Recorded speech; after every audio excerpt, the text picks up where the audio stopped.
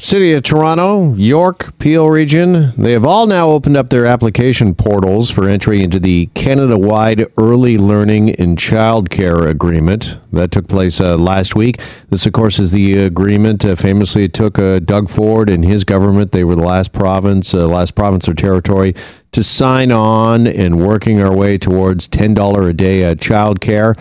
All in all now, close to 250 childcare centers in the GTA have applied, but hundreds more remain, as of right now anyways, on the sidelines. And joining us now to discuss further is Jennifer Brown, who's the owner of Les Petites Écoles, which is a French immersion childcare in school. And Jennifer joins us now. Jennifer, good afternoon. Good afternoon. Thank you for having me. Really appreciate you being here. Okay, you're yet to sign on to this agreement. Can you tell us why? Yeah, it's really difficult to sign on to something where you just don't have all the details. As you mentioned, the portal is now officially open. The City of Toronto is one of a few. There's less than half of the municipalities across Ontario that have actually opened their portals so far. And none of those municipalities have yet to actually produce a contract with terms and conditions of what it would look like to actually opt in, which is the challenge right now. All right. So did you sign on the portal expecting more information and were quite surprised when there wasn't kind of that contract or those sorts of details you were looking for? That's right. It is surprising, and the municipalities have held meetings and town halls, and there has been efforts to communicate, but they have fully admitted that they are not prepared this year to let us know what it looks like for coming years.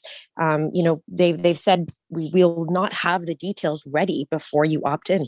Okay, and what sort of details, what sort of level of information are you and others looking for? Because there are a few operators, as I mentioned, there's still hundreds more that are yet to sign in or sign on to this, that they're really worried and concerned about committing to slashing fees without some information regarding things like funding levels? Yeah, that's right. So the government is proposing to, we all had to freeze our fees if we had the intentions of considering opting in. So most of us, I don't know anyone that hasn't done that. Most of us, when we were told to freeze our fees, we did. We were all well-intentioned. We all are excited about this program. We all want to help families. But what the government has made clear is just simply the reduction of fees, but without actually what's being covered on the other end. So right now, we're not seeing 1 + 1 = 2. So we're not understanding how to continue having viable businesses and keeping our doors open if we're being told to sign a contract that simply doesn't have the clauses included. I mean, it's like, if you were to take a job or buy a house and simply doing it without actually seeing the terms and conditions, I'm not sure able to do that. Yeah, sorry, you just cut out there on us briefly, but I think what you're saying, and probably there's maybe business owners listening right now that maybe a bit of a light bulb is going off for them that, how can you possibly tell me to cut my revenue stream if you can't tell me, how that lost revenue, how that's going to be made up? What is the plan moving forward, not only today, but in the years to come? And that's exactly it. And there are things that have been explicitly left out, and everything else is vague and unknown. And the things that are explicitly left out, things like property taxes and interest on debt, and things that we have to pay in order to keep our lights on, are explicitly left out. But we're not being told how we can cover that when the fees are being controlled, but the government is not providing all of the costs. So, you go and buy any service or product out in the world, and you expect the cost of production of that product or service to be covered. So it's definitely a little confusing. It's frustrating for us operators who want to help the families. We've actually come together now, hundreds of independent centers across Ontario, that are equally wanting to make this work. We've formed a new volunteer-led nonprofit association called the Ontario Association of Independent Childcare Centers. Because we're just all trying to figure it out together. We're trying to make sure that the best possible outcomes can be had for all stakeholders, including parents who frankly deserve the quality of care that they've gotten to trust from us. That has also, that's being put in question, frankly, with the details that are available of this agreement.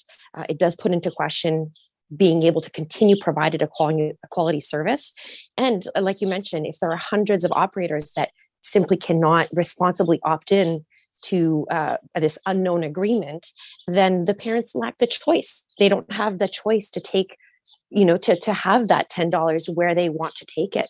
And that's already a problem in Toronto, frankly, where, commercial centers, independent centers like myself are not allowed to accept subsidies from families, even though we would like to. Mm-hmm. Yeah. How frustrated are parents and families right now? Because once this agreement was signed, and I think this is supposed to be retroactive to April, if I'm not mistaken. That's right.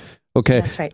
How frustrated are parents getting right now that are looking for some cheaper alternatives when it comes to childcare? Are they as frustrated maybe as you and other operators are?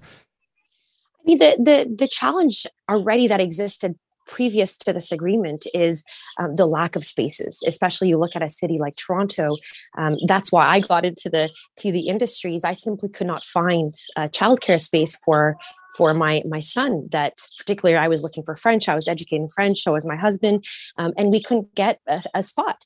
And so I think parents are first and foremost happy to have a spot that they trust. They've come to know our centers, and like I said, they trust the quality, they trust the care that they have, so they're happy to have a space.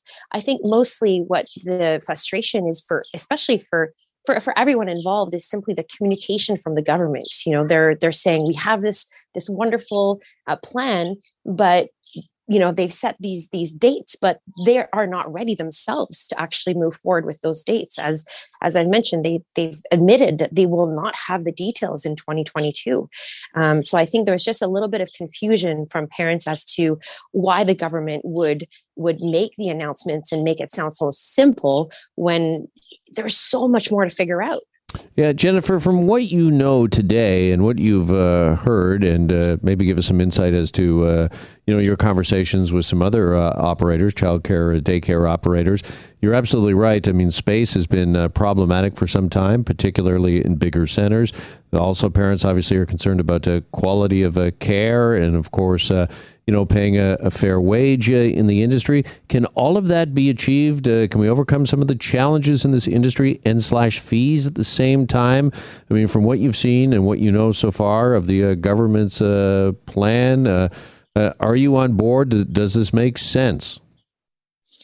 I think what everyone would love to see, whether it's operators like myself, parents, is really see this agreement respect the spirit and the letter of reducing fees for parents across Ontario without jeopardizing the quality of care and education. And to be honest, it's difficult to see how that can happen with its current implementation.